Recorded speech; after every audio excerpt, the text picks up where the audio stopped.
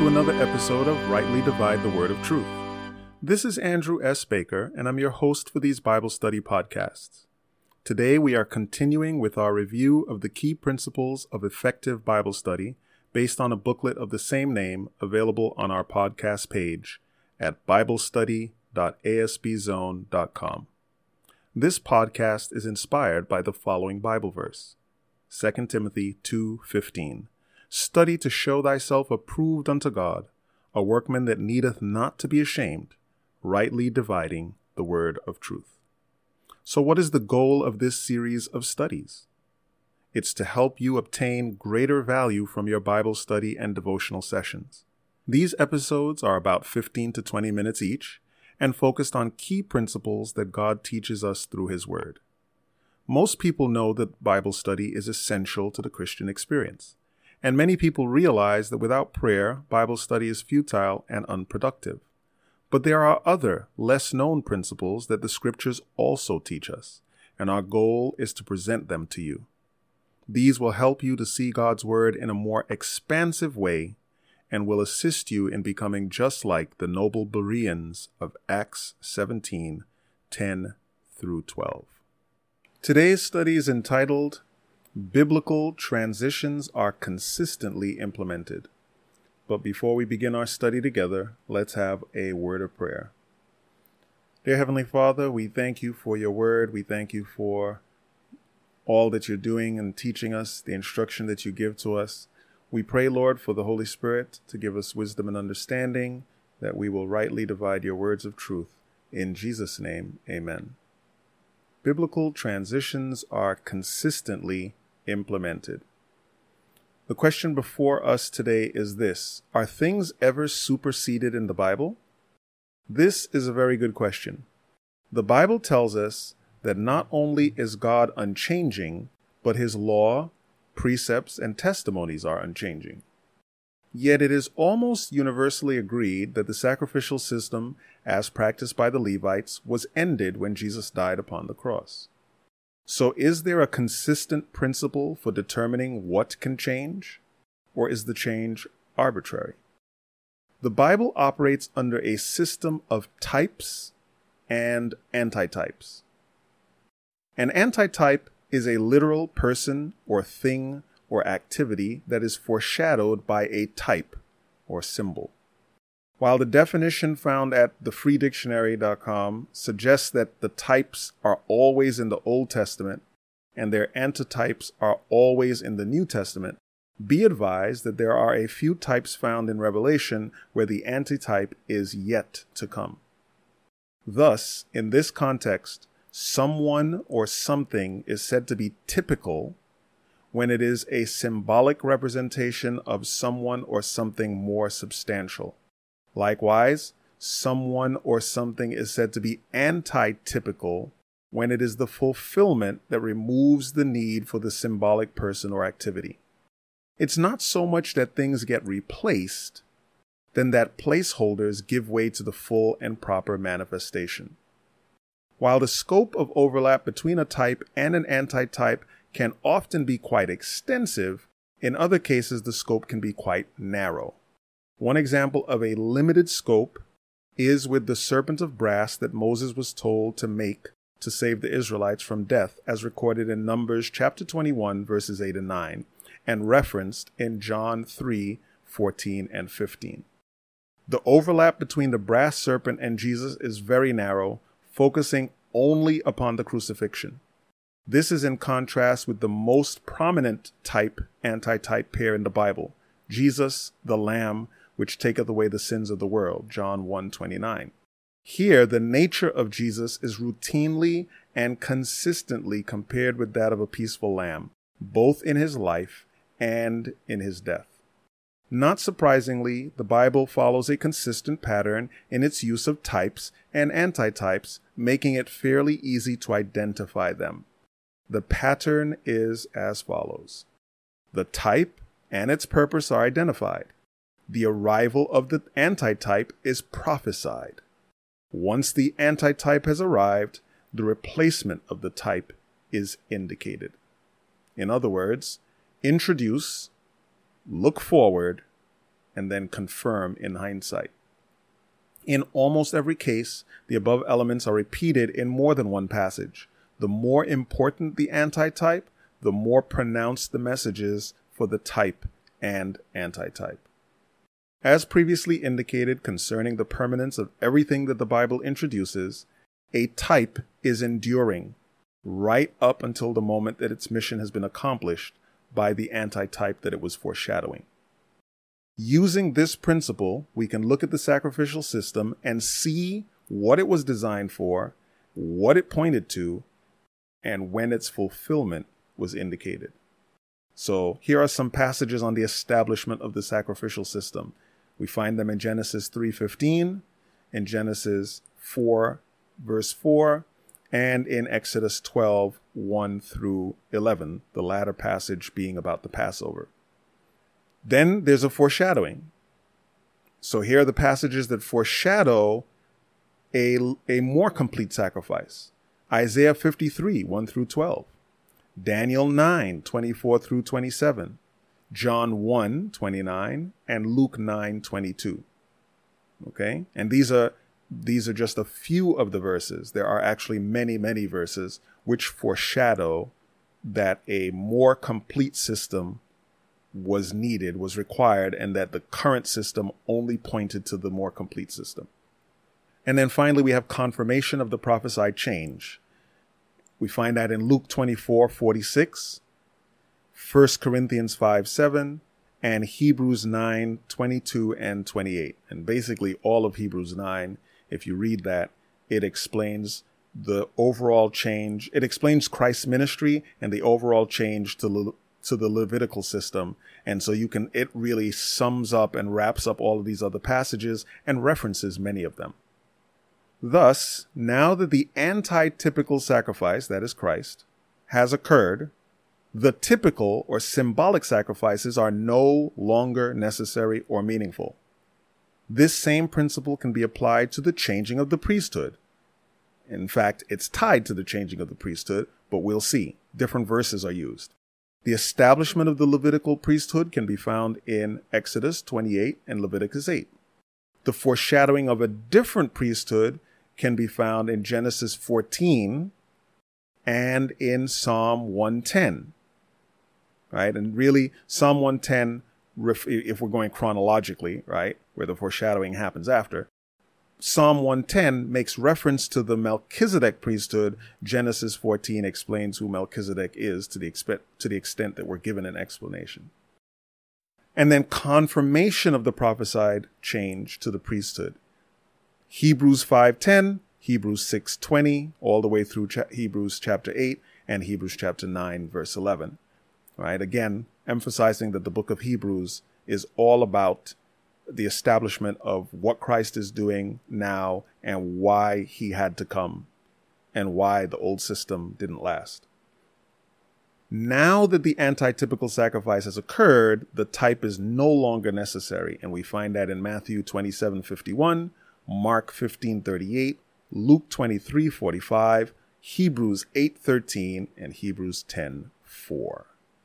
Of course, given that the Levitical priesthood was established for the express purpose of pointing Israel and the world to the anti-typical sacrifice of Christ, it makes perfect sense that it would only need to exist until it had managed to complete the purpose for which it had been ordained. The purpose of the Levitical priesthood was fulfilled when Jesus died as the anti-typical Passover lamb. You will find that every instruction or command or activity in the Bible which God intended to have a limited shelf life follows this principle. Anything that is legitimately changed in the Bible from one phase to another will be identifiable by this pattern of initial establishment, foreshadowing of future change, and clear confirmation of replacement with references to the relevant prophecies. This is important because there are lots of things that people suggest have been changed in the Bible, but they don't follow that pattern, and you can't find it. Okay? So everything that God ordains is permanent. We've seen that. We've reiterated that through several episodes now. When God ordains and establishes something, it's permanent. And the reason is he's perfect. So he doesn't have to put things and then guess as to whether or not they're going to be effective and then make alterations to them. He puts things in place that will work.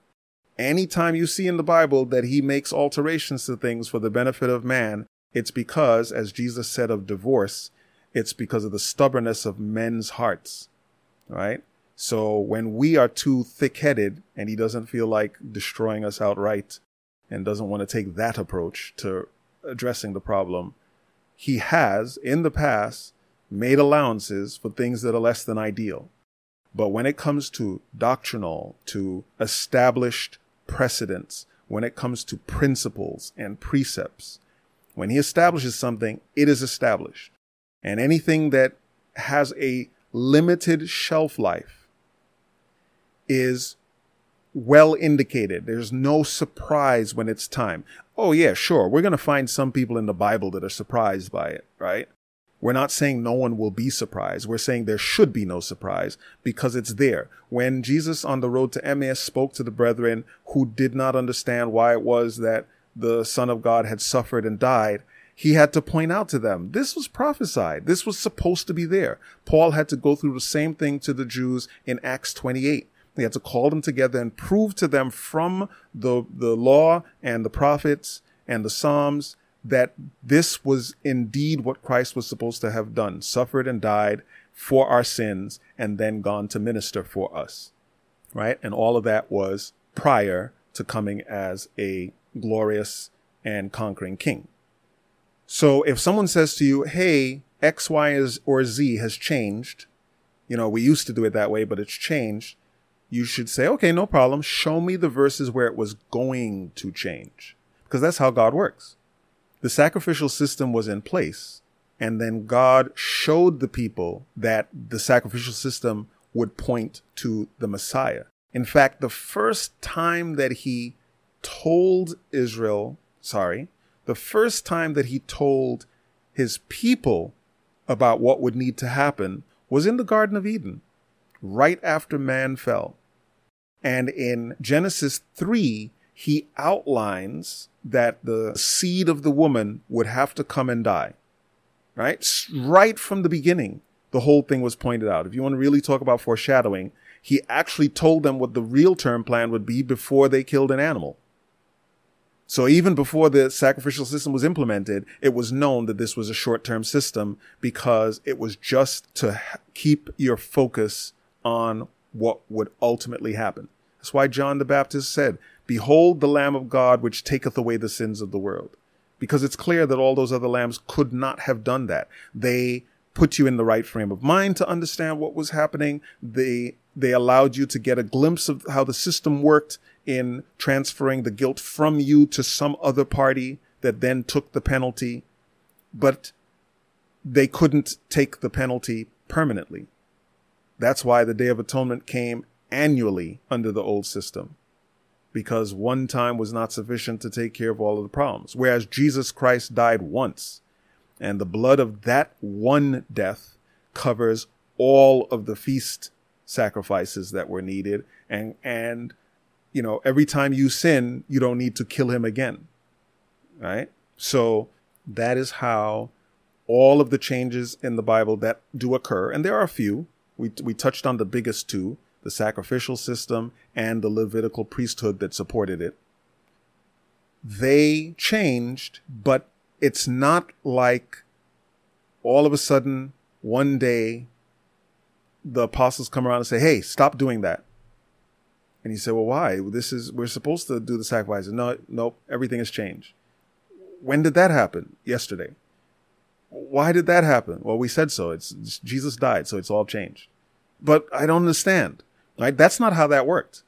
If you look in the book of Acts, if you look as Paul, especially Paul, but Peter also discusses this, as you look at them discussing the difference post-Christ from pre-Christ, they always reference the prophets. They don't just say, because we said so. They always reference the prophets, which means this was known in advance, or at least it was documented in advance, that these changes were going to come. That's how God operates. implement the change, talk about about its life cycle and what the real thing would need to be. When the real thing comes, point back and say, yes, see, we've hit that point, and now that prophecy has been fulfilled. Okay? Very important. In fact, this topic is pretty extensive, and we've done a longer series that you can find on our podcast page called God's Precious Word, which covers some of the topics we've been discussing here, but definitely addresses the anti-typical system to a greater degree than we're going to do in this episode. So, to reiterate, you will find that every instruction or command or activity in the Bible, which God intended to have a limited shelf life, follows this principle. Anything that is legitimately changed in the Bible from one phase to another will be identified by this pattern of initial establishment, foreshadowing of future change, and clear confirmation of replacement with references to the relevant prophecies. As you study your Bible, as you hear things, as you come across things, as you reevaluate doctrines that you understand, make sure you consider this principle. This is a key principle because it addresses one of the most complex things that people come across in the Bible, where many people argue for arbitrary change when God always has a consistent system of how he does things. And if you don't see this pattern with a thing that you believe is changed, you really need to reassess whether or not it has actually been changed. Let's look at some of the verses. And again, from the King James Version. Malachi 3:6. For I am the Lord, I change not. Therefore ye sons of Jacob are not consumed. Genesis 17:7. And I will establish my covenant between me and thee and thy seed after thee in their generations for an everlasting covenant, to be a God unto thee and to thy seed after thee. Psalm 119:152. Concerning thy testimonies, I have known of old that thou hast founded them forever. Now, we've used some of these verses before, and of course, a single principle is always going to be covered by more than one verse, right? That's one of the principles. You couldn't just get a verse and feel like you had a principle. But at the same time, verses are not tied to one principle only, right? They're not tied to one principle only. But we see here the consistency of God, how he establishes things, how he founds them forever. He knows in advance what he's going to be doing. He's well planned. He is well organized. He is a God of order. So things don't just arbitrarily pop in and pop out. He plans in the fullness of time. He establishes. Revelation 14:6 says, And I saw another angel fly in the midst of heaven, having the everlasting gospel to preach unto them that dwell on the earth, and to every nation and kindred and tongue and people. All right. One of the verses that we didn't add, but is important, the lamb slain from the foundation of the world, right? Jesus is the lamb from even before the earth is created. Just so we understand that. Even before the earth is created, Jesus is the lamb. There's a plan. It is already established that if need be, Jesus would take up this work. So the idea that all of a sudden God's like, oh no, I was supposed to take this thing out the oven, and he races into the kitchen and pulls things out. No, that's not how he operates.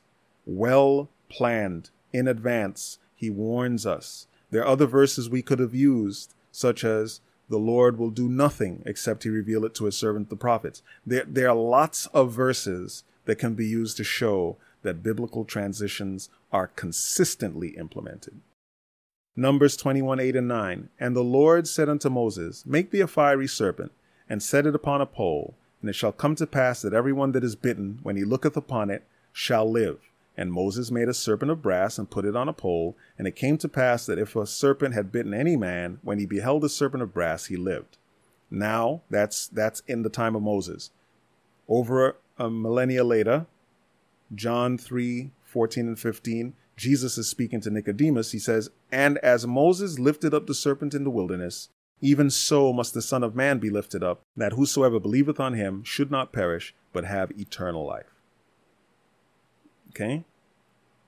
So we see there was a type. The brass serpent was a type. The reason it worked was because it expressed faith in God. And Jesus is the fulfillment of that. He is the ultimate object of faith that we need to have in terms of the salvation that God is providing for us.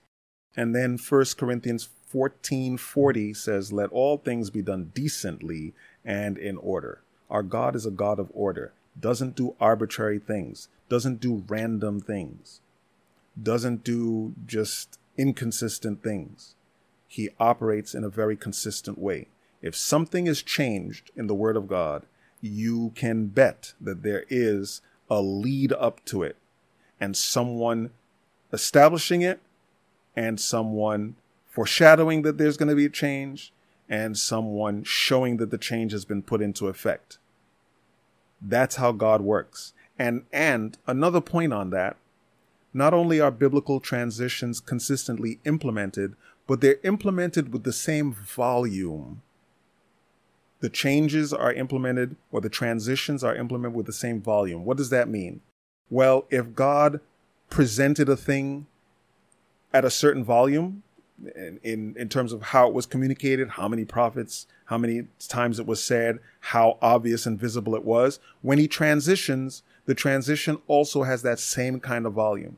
So you're not going to find him, one day saying, "Thou shalt not kill," and then tomorrow saying, "You can kill if you want."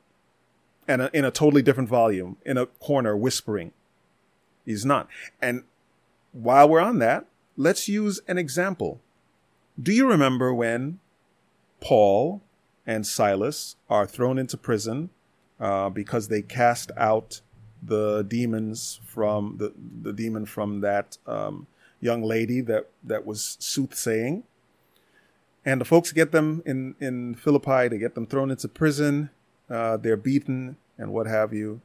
And at midnight, they're singing and praying, and an earthquake comes, and the jailer comes out, and the jailer asks, "What must I do to be saved?" And they preach the words of life to him, and he is baptized in his whole house. Okay, that's the part of the story, and most of us know that story. We recognize that story. But there's a part of that story that's there that's important as well. And in this part of the story, when the magistrates who had seen to their beating and their imprisonment realize that all of this chaos has come, they want no more part of it.